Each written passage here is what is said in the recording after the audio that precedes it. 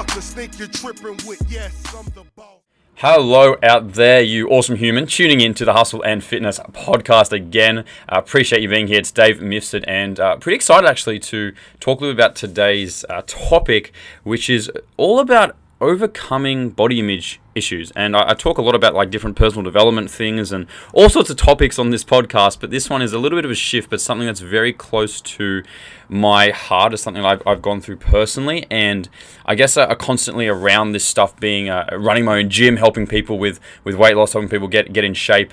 It's something that you can't really be in the industry and not be around, and I know it's something that's very prevalent these days, especially in younger people. And on this little episode, I'm going to share some pretty personal stories of my upbringing and how I've dealt with this stuff, and just give some important perspective and possibly guidance on it. So if you're someone out there who has either maybe had a bit of a battle with this yourself, or you know someone who is struggling with this will be awesome to potentially pass on to them, give them some advice, or even just share this episode with them. So if you think it is relevant for anyone, please share it and do them an awesome favor and spread the message here. But I want to dive into this because I got, it stemmed from a conversation with a client I had in my gym just the other day. I was just doing a workout after, and she was going, "Dave, how do I lose these bits?" And she grabbed her inner thighs, right, and sort of grabbed those, wobbly bits there, and went, "I just want to lose these wobbly bits. What do I do for them?"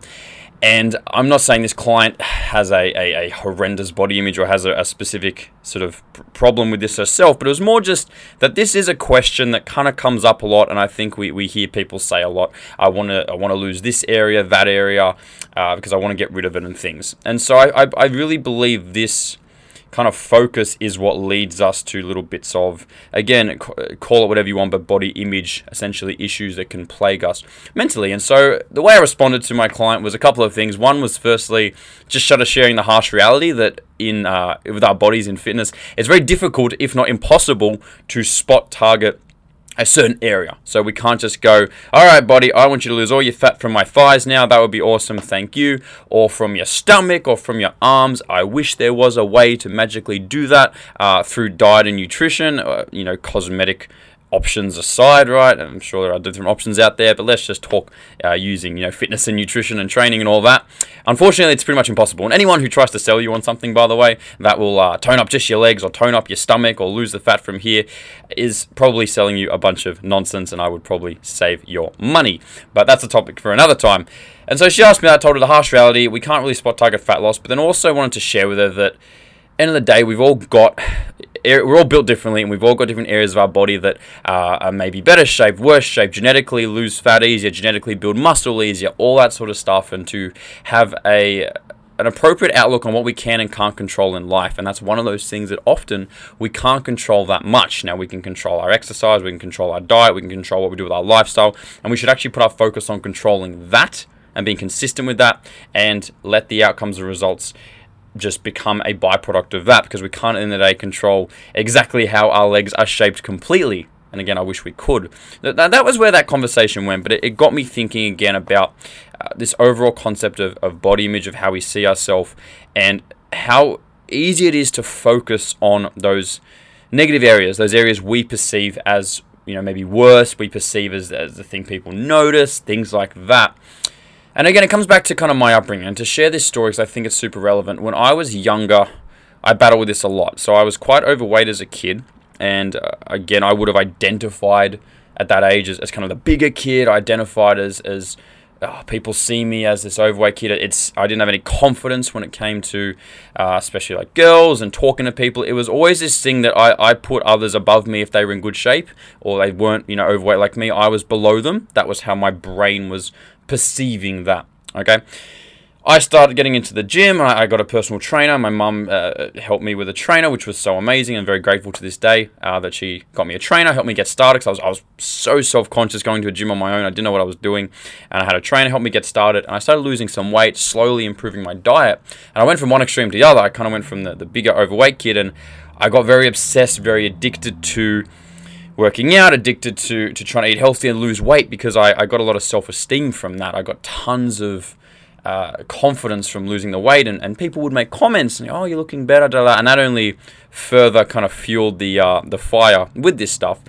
And I started losing more and more weight, and for me, as I lost it, there was one area that wouldn't budge, and that was actually my stomach. And I'd certainly lost a bit off that, but I never felt like I could get my stomach lean enough to where I wanted it to, right? I didn't have the six-pack abs that you see guys on the magazine covers have, and I was studying, and I was obsessed with like fitness models, and I was obsessed with, bodybuilding guys on stage. And of course, when you get obsessed with that stuff, you obsess on what they have, which again was the abs, was the chiseled midsection. And I just had to have it, and that was the area I didn't have. And so every time I looked in the mirror, all I could ever focus on was my stomach. All I could focus on.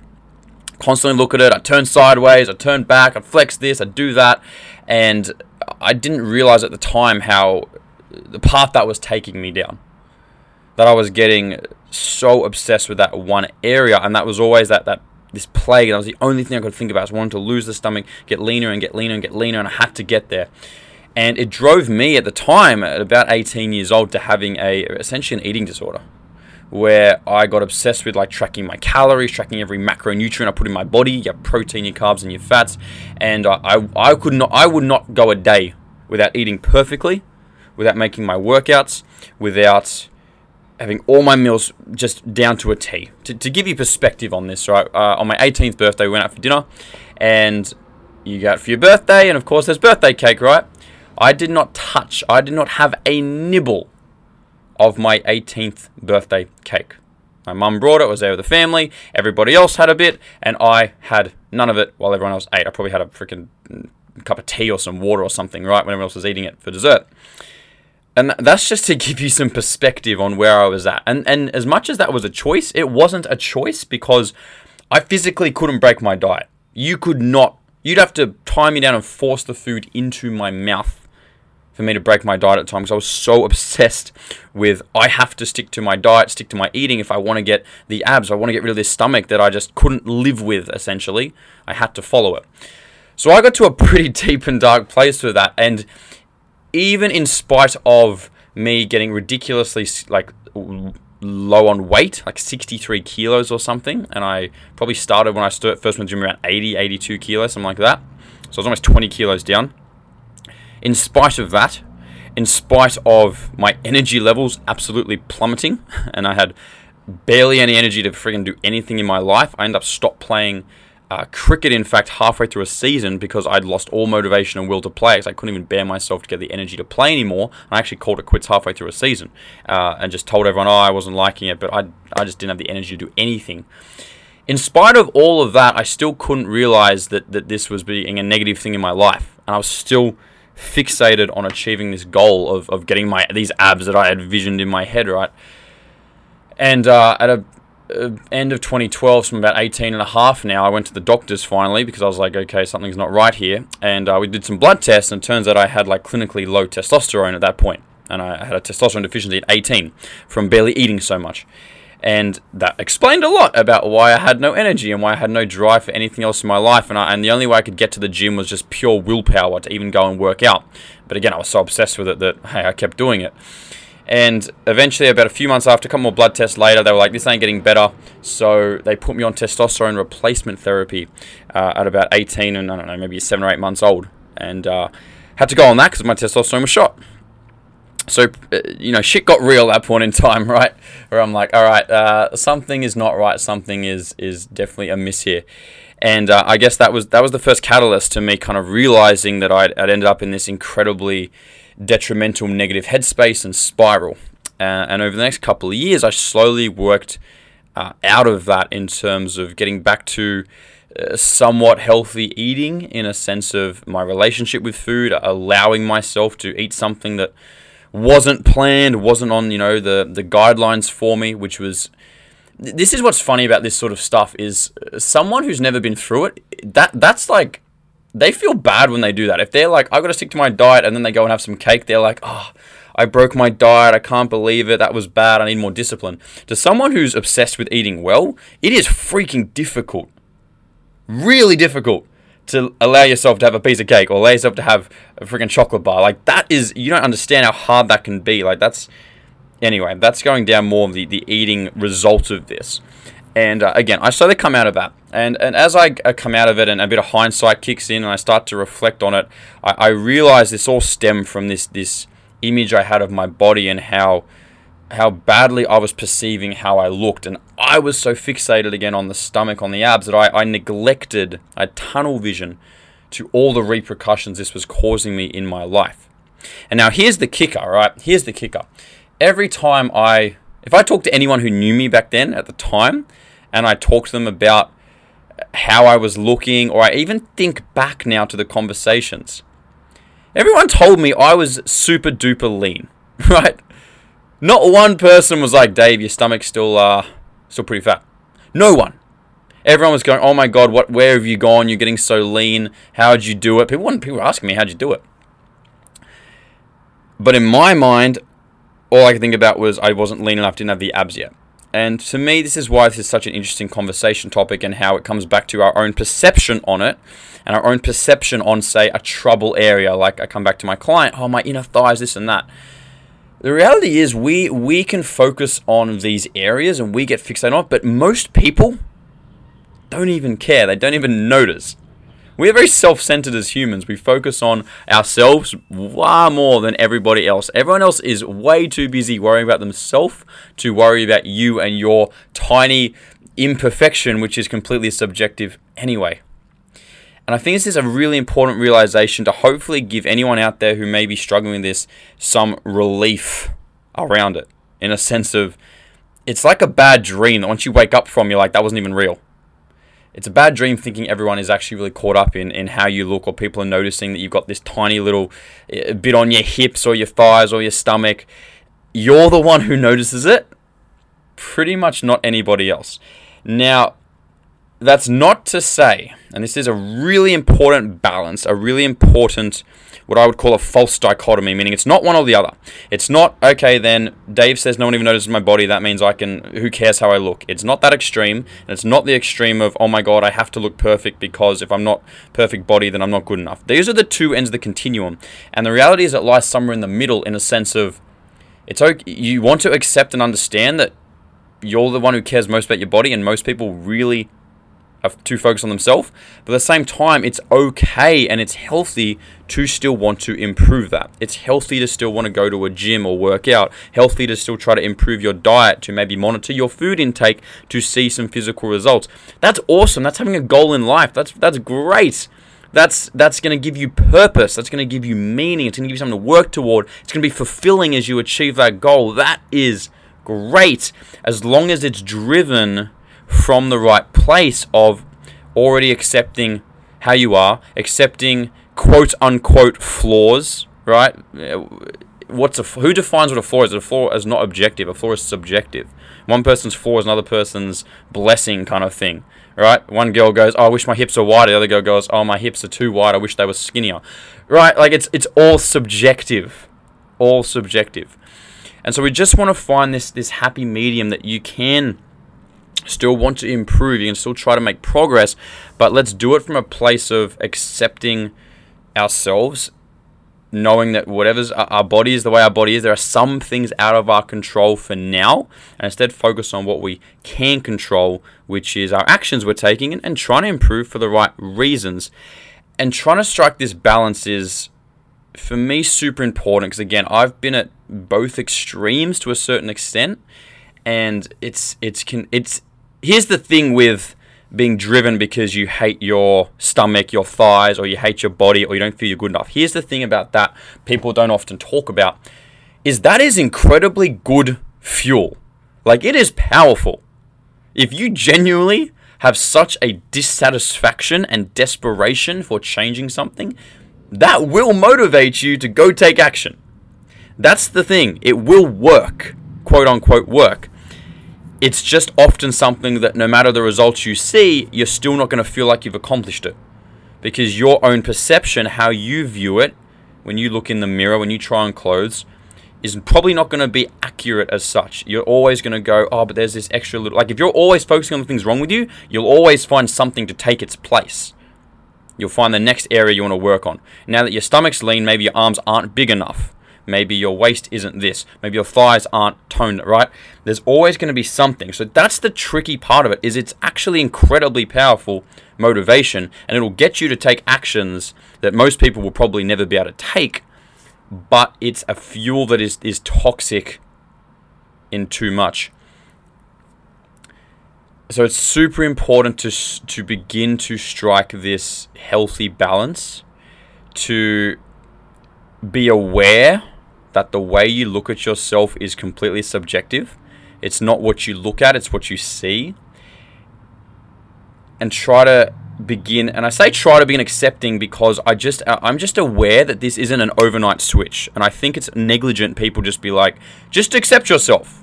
Just be confident. Just love yourself. Like it's this thing you just do once and all of a sudden it's all fixed. We have to acknowledge in life that our thought processes, all of this stuff, our beliefs about ourselves and our life are actually patterns, and they are our beliefs now and our thoughts because they've been repeated to ourselves time and time again.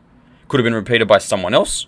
Maybe you had people when you were younger make comments about you and they repeated that, and that's why it's a pattern. Maybe it's something you repeated to yourself time and time again. Anything that's been repeated enough and is this pattern, if we try to just switch it instantly, you'll get this like jolt of motivational, this temporary new thought process. Oh, Dave told me to be confident. All right, I'm going to be confident. It'll work for like half an hour, a day, a week. But we've got these old patterns that come back. It's important to acknowledge that so you don't beat yourself up if an old pattern, an old thought process rears its ugly head again.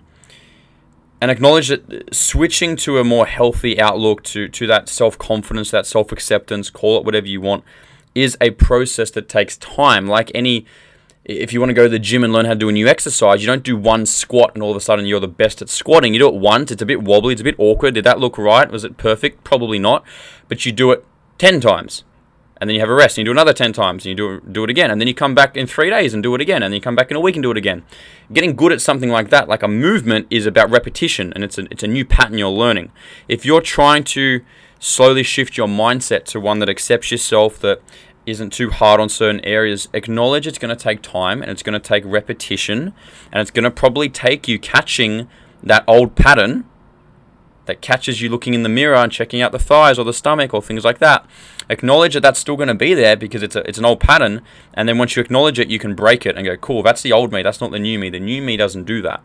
I know the new me actually accepts who I am, and the new me then focuses on what I can control, which is today I'm going to work out as best I can. Today I'm going to stick to my food, excellent, great, and I'm going to make some progress. I'm going to be happy with the progress each day, and I'm not going to get fixated on where I am because that's the old me, right? Like we have to catch these old patterns and acknowledge that they're there. So for me, that's almost the big picture roadmap of starting to come out of it. And again, it does not happen overnight. It takes time. And again, we could be here for a long time, then diving into the, like I mentioned, my eating type of ramifications from it and the training type of ramifications. But we could be here for a very, very long time if I was to dive into all of that. I wanted this to be a little starting point for anyone who maybe struggles with that area or has those thought processes around those certain areas of their body, to begin accepting it, to begin just breaking it down, understanding it, and then beginning to get a more healthy approach to still making progress, like I said, but doing it for the right reasons, and understanding that your perception is your reality, and you get a choice with your perception. You can choose how to see yourself. And it's going to take some possibly breaking of the old way you see yourself, but you're still in control of that. And if you can keep that awareness and begin to work on that, you will begin to change that and not deal with, again, the long-term ramifications of struggling with your body image, because I remember when I was in there and I used to, it was almost weird. I would, if I saw someone in good shape, like I couldn't stop looking.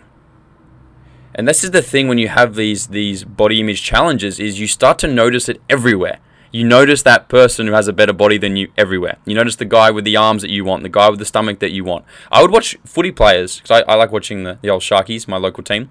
And I would just look at their body, because obviously footy players are in pretty good nick, most of them. And I'd be like, oh my God, how do their arms are so big and their chest, and they're so athletic. And it would just like crush me. And that's the thing with when you have this stuff lingering, is you see it everywhere and you almost can't escape it. And you need to, again, acknowledge there's always going to be someone out there with the arms or the abs or the stomach or the shoulders. And it translates to every area of life. You might not have body image issues. Maybe you have career image issues, for lack of a better word, meaning you always look at someone doing better or further ahead in a career and you're like, oh, why are they doing this and I'm only doing that? Understand that's actually the same thing in a different field. It's the same thing of a lack of acceptance of where you are. It's the same thing of a constant comparison, thinking you should be a certain place. And generally a lack of focusing what you can control because you're stuck looking at someone else's progress. That's something completely out of your control. You can't control if someone's going faster or slower or going bigger or small. All of that does not impact you in any way, shape, or form. Maybe you could learn from what they're doing. That's about it. So I think the body image is a comparison game, and so is a lot of the things we struggle with in life, is just comparing ourselves to others and not able to take an objective look at where we're at, acknowledging where we're at. Maybe there's some acknowledgement that we're at where we are because we haven't made the right decisions in the past. That's healthy. That's really good. If you can acknowledge that, at least you can now change it because you're taking some responsibility for it. Like, that is okay to acknowledge. But that constant comparison of where they are to where you are is just going to eat you up on the inside, whether that's in career, in body, in relationships. You should not let your life be dictated and controlled by that stuff. So focus on what you can control. I would love to get some feedback if that resonated with you, if you thought that was useful, if you thought it was cool. Get me back on social media or anywhere you found this. I'm sure you found it somehow. Just Dave Mifsud on Instagram, you'll find me. Let me know if that resonated. If it did, excellent. Hopefully it helped. Pass on to someone it might help if it's useful information for them, for where they're at. Because I wish someone would have sat me down at about 18 and helped get my head screwed on at the time. It would have saved me many years of figuring things out. So if you liked it, share it around. You can always subscribe to this podcast if you want to hear more when I decide to jump on and share some thoughts. You can subscribe on iTunes. You can also rate and review us. If you loved it, give it the old 5 stars and things like that. It would mean a lot to me. Hope you enjoyed it, guys. I will talk to you on the next episode. Bye. I keep them long, I keep them fat, I keep them coming back, we keep them coming back.